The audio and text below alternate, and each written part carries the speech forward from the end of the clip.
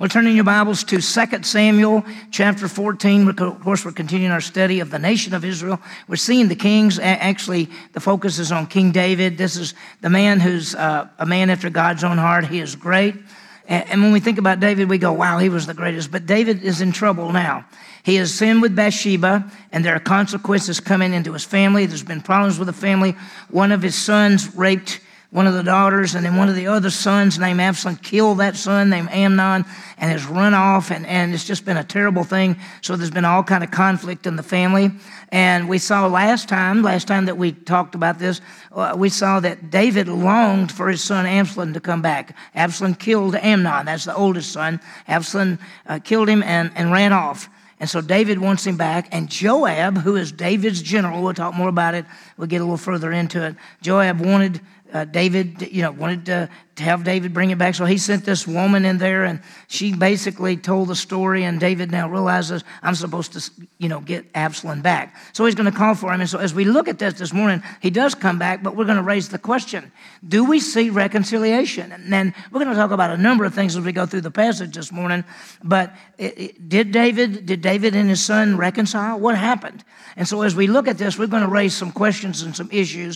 We're going to talk about reconciliation and forgiveness, and we're going to talk about what is forgiveness. We realize reconciliation and forgiveness, two different things. We're going to talk about the problems of disunity and conflict, especially within the nation of Israel, and then what happens when we emphasize the physical. And we're talking about the outer part of the person, and that's Absalom, and we're going to see that, what happens, and we're going to see how these things fit together. So I think there'll be a lot there that we can make application for.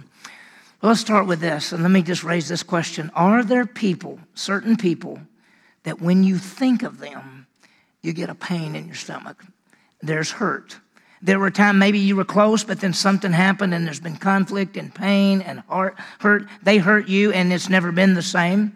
And sometimes in our lives, these kind of things happen. There's conflict, there's pain, there's hurt, and it goes on, and things can't ever really be the same. And you say, well, what about forgiveness? Can we forgive them?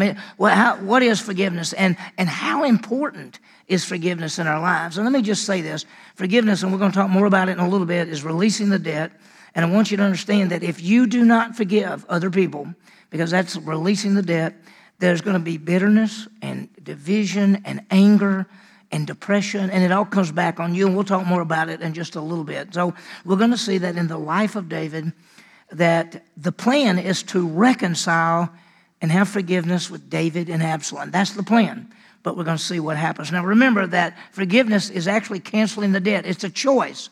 It's different from memories and feelings. We'll talk more about it in a little bit, but you may still have memories about something. You may still have feelings about something, but that's not the same as forgiveness. Forgiveness is actually releasing the debt. And so as we look at our passage this morning, we want to raise really this question. Does David forgive? And the truth is, we're not going to know whether he does or not. But is there reconciliation? I think we'll be able to tell yes or no there. We'll see it as we go through this. Sometimes in our lives, there are conflicts and there are things that happen that just break our hearts, and somebody hurts us and we say, I don't know what to do. And, vengeance, as we know, vengeance belongs to the Lord, and we want to get them back, but we know we're not supposed to. So what exactly is forgiveness, and what does it mean to forgive someone, and how does this work? And is everybody supposed to be reconciled? And we'll talk about it. So let me give you a little background. Joab, here's King David. King David has a nephew named Joab. Now, David is older, so Joab's not a boy. He's actually the general. He's a great fighter. He's a leader. He's everything. Now, let me just tell you about Joab. Sometimes Joab is great, and sometimes Joab is bad.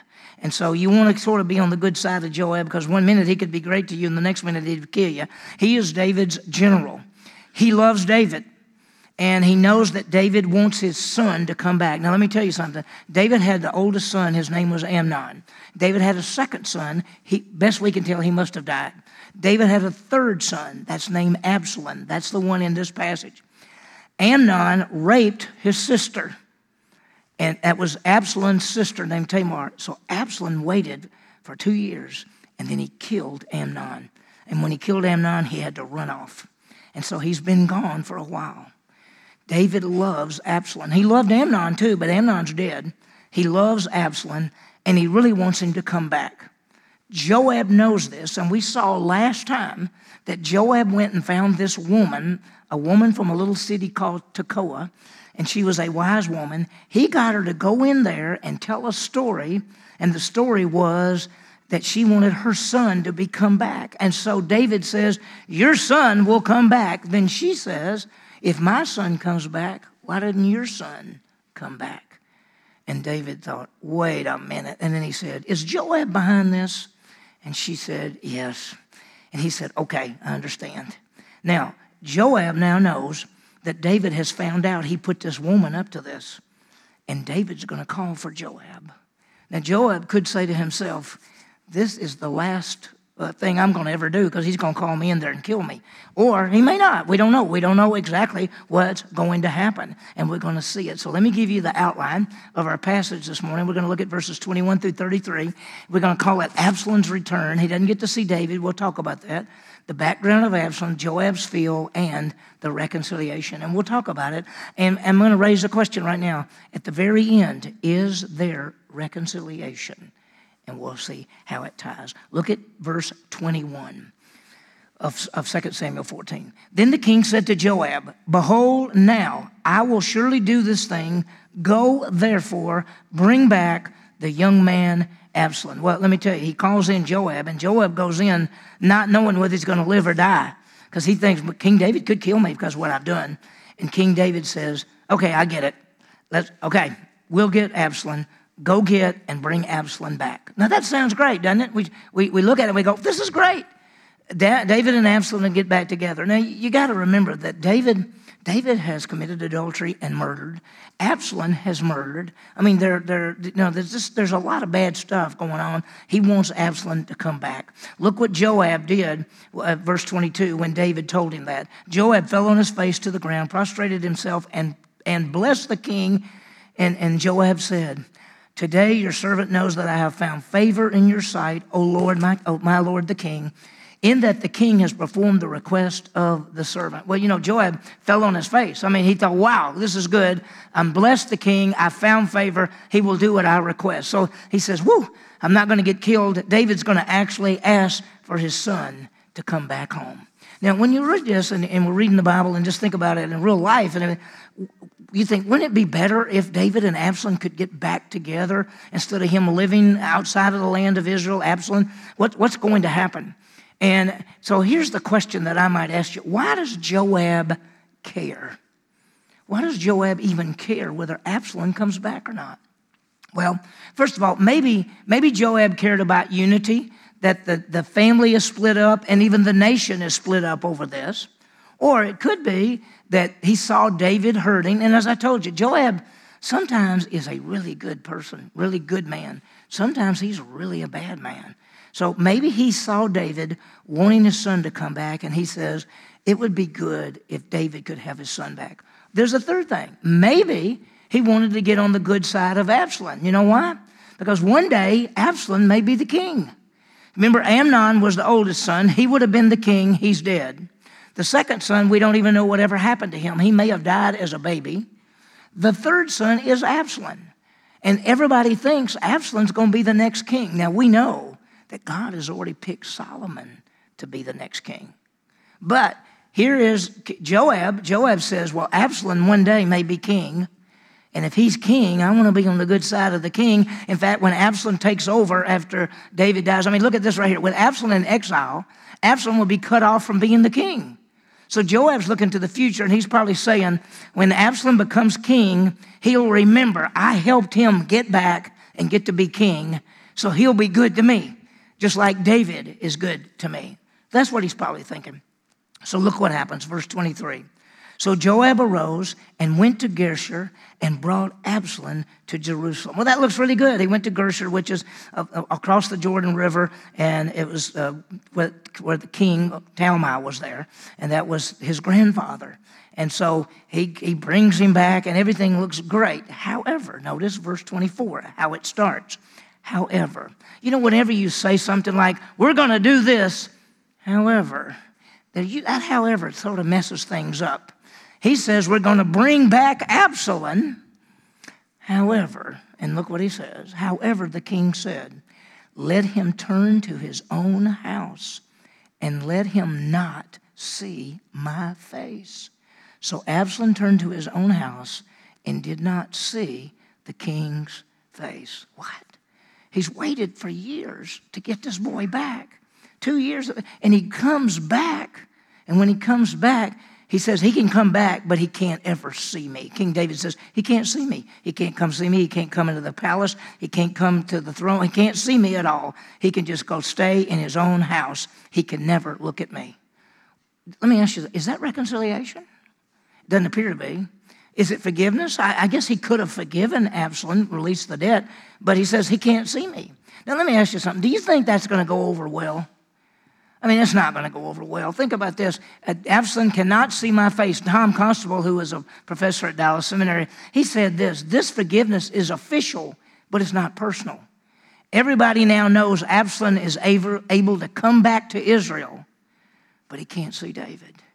Can't see his own father. And so David is doing that. Now, here's the question. Why would David do this? Well, first of all, it could be that David is going to show him that he'll not get away with murder. David's going to punish Absalom. But let me ask you a question. When David committed adultery and murder, and God sent a prophet to him, what did God say to him? He said, you did these wrong things. I'm going to show you grace. David, you will not die. God showed grace to David. What should David have done with Absalom?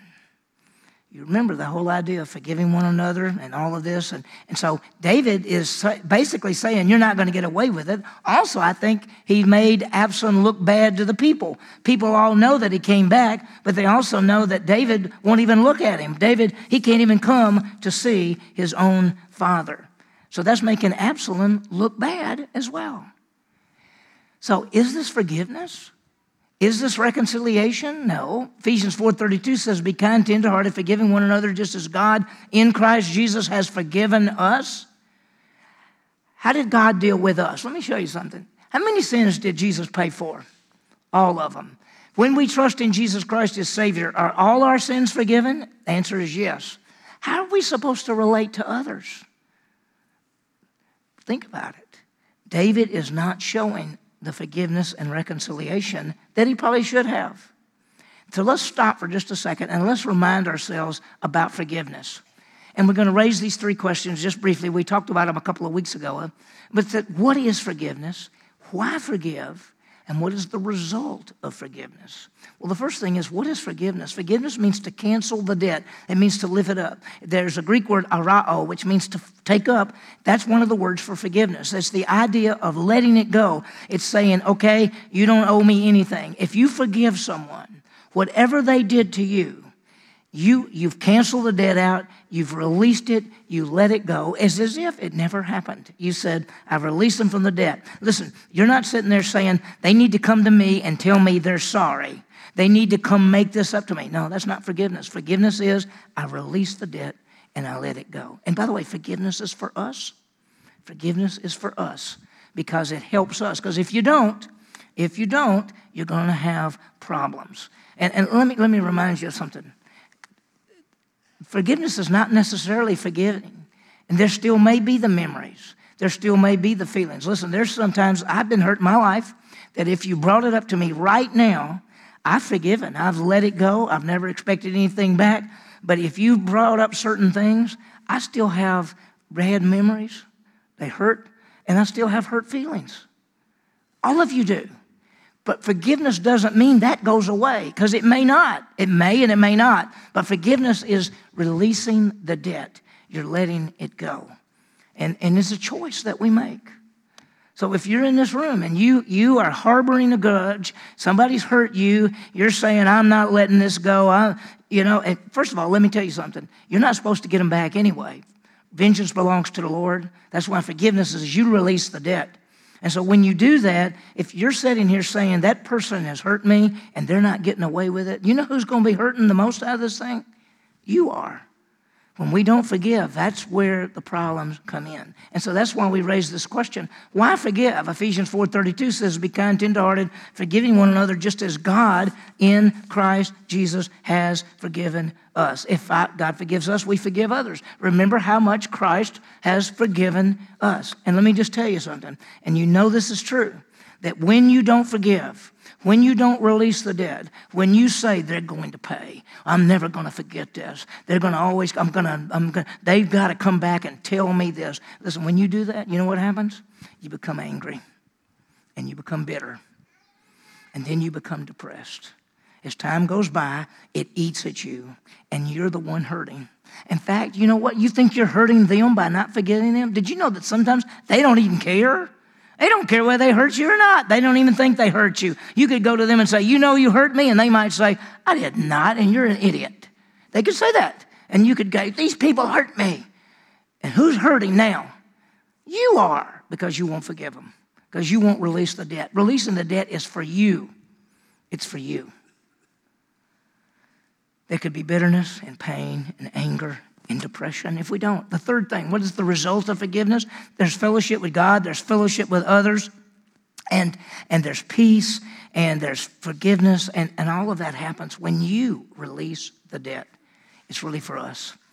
Let me show you this. How do we forgive? Or how do we forgive whether they ever ask or even admit it? Listen, if a person came to you and said, I'm so sorry, I know I did wrong. What do you say to them? I forgive you. What if they never come? What if they never admit they did wrong? You know what you do?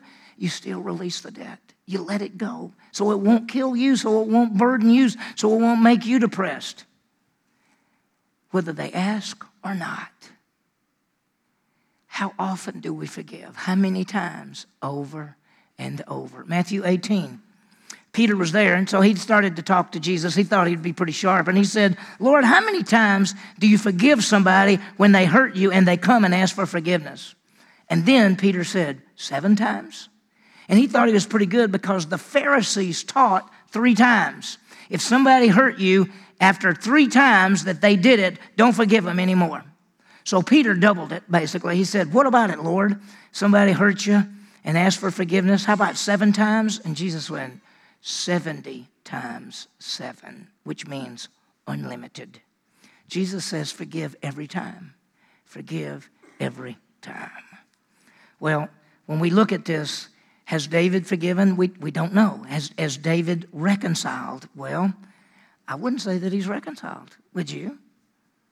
He said, let him turn to his own house. He can't see my face. Where are you? Understand that, and let me say one other thing about reconciliation for a second. Forgiveness and reconciliation are 2 different things. The ultimate goal in every relationship is forgiving one another and being back in fellowship with each other, reconciliation. But sometimes reconciliation is not possible. It takes 2 people to reconcile. If one person says, I'm not, then no matter how much you want to reconcile, they won't reconcile. It could be you say, I don't want to reconcile with them. And let me just say this. We know we forgive every time, always. Reconciliation is a little bit different. There may be some people who have hurt you that if you try to reconcile with them, they may hurt you again and again. And sometimes it's better to forgive and not necessarily put yourself back in a situation where they can continue to hurt you. So not all reconciliation happens every time. Now this is bad because David says, bring my son back, but he can't see me. David is not reconciling with his son. He's allowing to come back, but he's not reconciling. Now whether David forgave or not, we have no idea. We can't tell from the passage, but we can tell that he's not reconciling. Well, what happens now? Well, let's see this, and we'll go pretty quickly. Look what happens. We now get some information about Absalom, and look what it says here. There's nobody more handsome. Watch this verse. Verse 25. Now in all Israel, no one was as handsome as Absalom, so highly praised. From the sole of his foot to the crown of his head, there was no defect in him. I mean, he's one of those guys that is so handsome that when people saw him, they went, good night, that guy is handsome. I mean, look at his hair. Look at this. Look at this. He was just amazing. Now listen, King David was handsome. I mean, he was called ruddy. That means he had a little complexion, and he just was. It even says in one place he had beautiful eyes. David was amazing, and the women that married him were all supposed to be beautiful. And we find out that all the kids that David had were beautiful. One of his daughters was Tamar, that beautiful one. And so here's Absalom, and if you would have seen Absalom, you would have said, "Wow, that guy is some kind of guy." And of course, here's the problem: people are looking on the outside and seeing him. And so nobody was more handsome. Look at the next verse. Now, when he cut the hair of his head, and by the way, before I finish reading this verse, I just want you to know hair is greatly overrated. Okay, but anyway, it says, when he cut the hair of his head, and it was at the end of every year that he cut it, for it was heavy on him, so he cut it, he weighed the hair of his head at 200 shekels by the king's weight. That's 5 pounds of hair. Can you imagine 5 pounds of hair? I probably had never had 5 pounds of hair in my whole life, And here he has, every year they cut the hair, and it weighs 5 pounds. We're going to see before it's all over, this hair gets him into trouble, okay? We'll see it, but just we'll see how that fits together. So he's just a handsome guy and everything, and then it gives a little bit more information. To Absalom were born 3 sons and 1 daughter whose name was Tamar. He named his daughter after the sister that was raped, that he killed the brother over. And she was a woman of beautiful appearance. Now, I have to stop for a second and tell you, it says he had sons, but apparently they all died, because when you get a couple of chapters over and it talks about his life, he put a monument down, and he said, I put this monument to myself since I have no sons to carry on my name. So they must have died. So Absalom has at least 1 daughter, and best we know, he had sons, but they must have died. And so he's just one of these guys that everybody looks at and say, people often look to the outside rather than the character. And many are swayed by physical appearance. And Absalom, he's going to win people's hearts. He's the kind of guy that if you saw him, you'd probably like him. He was handsome. He was smart. He was probably everything. He had probably a great personality. You would be drawn to him. But I want you to understand something. He is not a man of character. He's not. David is. You may say, well, David's a scoundrel. No, David is not a scoundrel. David is a man after God's own heart. David blew it. And every one of us in this room, at some time in our life, we've blown it. And you can be a man or a woman of character and still mess up. And Psalm 78:72 says, David shepherded them according to the integrity of his heart, and he guided them with his skillful hands. David was a man of character. Now, Absalom is handsome, but he is not a man of character. We'll see it before the passage is over. Look what it says. Now, Absalom, and we'll see how this goes. Now, Absalom had lived, by the way, I got to put this up. Man usually looks to outward. God looks to the inward. It's so easy to look at, say, athletes or models or movie stars, and you say, oh, they got it made. Look, they're so handsome, so pretty, so this, so that. And people tend to look at the outside. And they say, that guy can really play this, or that guy could do this, or that guy was a great athlete.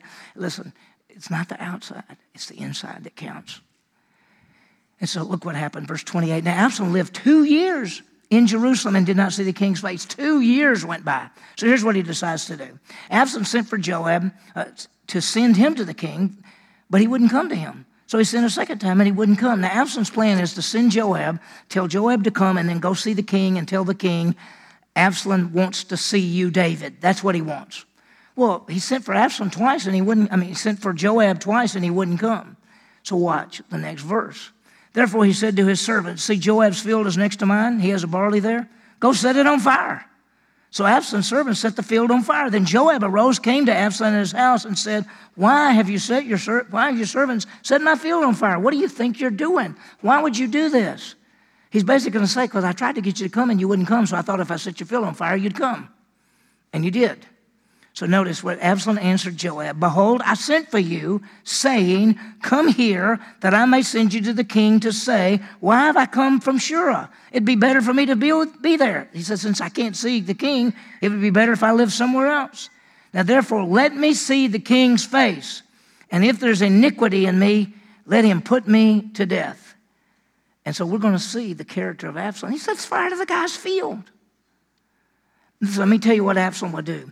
Absalom will do whatever it takes to do whatever he wants to do. He ultimately wants to be the king in place of his father, and he will do whatever it takes to be the king. You watch. We'll see it as we go along. Here's a statement that I want you to look at carefully. Absalom says, if I have done any iniquity, let me be put to death. If I've done any wrong, let me be put to death. Had he done wrong? Yes. Listen what this says. It says, do we see his acknowledgement of his sin, humbleness, and confession? The answer is no. We don't see anything from him. We don't see him saying, let me go to King David. I admit I blew it. I messed up. I don't deserve to even be here, but I would like to be here. That's not what you see. He says, if I've done anything wrong, and he had. It's so easy. It's so easy to blind ourselves and to think that we haven't done wrong. It's so easy to see everybody else's sin and miss our own sin. And Absalom is saying, well, you just tell him if I've done anything wrong, he can put me to death. Had he done something wrong? Did he murder? Yeah, he should be put to death. He should be. And so it's hard sometimes when people overlook their own sin. See, Absalom wanted to be king. That's the plan. His plan is to be the king. And you know what he's actually saying? Do you think King David, my father, is going to get away with making me go 2 years and I could never even look at his face? You think he's going to get away with that? Listen, I'm going to do whatever it takes to become the king. I'm going to take this thing over. Because he's not a man of character. He's a man of good looks, but not character. So watch what happens. Verse 33. So Joab came to the king and told him, and he called for Absalom. And thus he came to the king, and he prostrated himself on his face to the ground before the king, and the king kissed Absalom. That looks so good, doesn't it?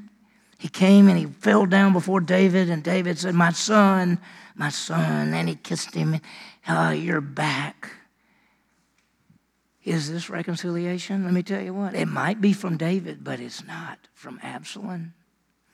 From this moment on, Absalom says, I will take the kingdom from David. Wait till we start the next chapter. See what happens. He's going to be looking for opportunities to get David back. Absalom's revolt is going to come because of the lack of forgiveness, reconciliation, and fellowship. You want to have trouble in your life? Don't forgive.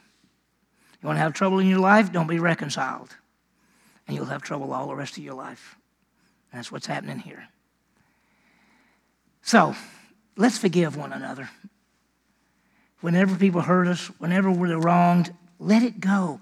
Forgiveness is taking it and saying, it's gone. I'm not expecting them to come to me and say they're sorry. I'm not expecting them to right the wrong. In fact, I'm not expecting that at all. In fact, I've lifted up. They don't owe me anything. That's what forgiveness is. And you have to do that whether they ask for forgiveness or not.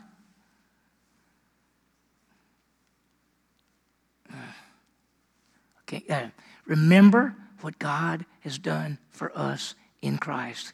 Be kind, tenderhearted, forgiving one another just as God has forgiven us in Christ. Realize that disunity destroys our testimony and our ministry. There we go. Realize that lack of forgiveness builds resentment and revenge. And we've seen it. We've seen it in the life of David and Absalom. And then finally, lack of forgiveness hurts us. It hurts us. When I tell you to forgive, it's not for that person that hurt you. It's for you. Because that'll set you free. It hurts us. The lack of forgiveness, there's anger, there's bitterness, and it almost always leads to depression. Almost always. And you see people and they're so depressed and you start talking to them and you find out somebody hurt them 10 years ago and they've never gotten over it. That's what happens. Let's examine our lives in the area of sin. Why? Because Absalom didn't even recognize it. He says, I've done nothing wrong. if I've done something wrong, well, let me tell you what we do. We look at our lives. What should we do when we see sin? We should confess it. 1 John 1:9, if we confess our sins, he's faithful and just to forgive us and to cleanse us. So that's what we do. We look at our lives, and the moment we realize there's sin, we confess it. And then the last thing is let's develop our character. And this is really the key, because our focus should not be on the outward. It's on the inward. It's okay to look good on the outside. You want to look as good as you can look on the outside. Some of us just don't have much to work with. And so, but the bottom line is focus on the inward part. Be a person of integrity. Be a person of honesty. Be a faithful person. Be a person, that keep our word. I mean, that's what we want to do. We want to be men and women of integrity and honesty and faithfulness, and we want to be people of character. So how do we do that? Well, we know and applying the Bible. Go dig the Scripture. That's why we teach the Bible and all these things we do. We want you to know the Word of God so you can apply the Word of God. Knowing and applying the Word of God, living by it, it develops our character. And get accountable to someone. It's ideal if there's a friend, someone that you can connect with that can help you, that can help each other. As iron sharpens iron, so one man sharpens another. Proverbs 27:17. As one man sharpens another. That's what we do. And if you get with people that's going to help you grow, get with people that's going to help you be a godly person, that's how you develop character. And then the third one is live by the power of the Holy Spirit. God has given us the Holy Spirit inside for us to grow and to make an impact and to do all those things, and He is our strength. So we want to grow in the grace and knowledge of our Savior. We want to be men and women of character, and we want to forgive one another every time, and if possible, be reconciled. May we do that.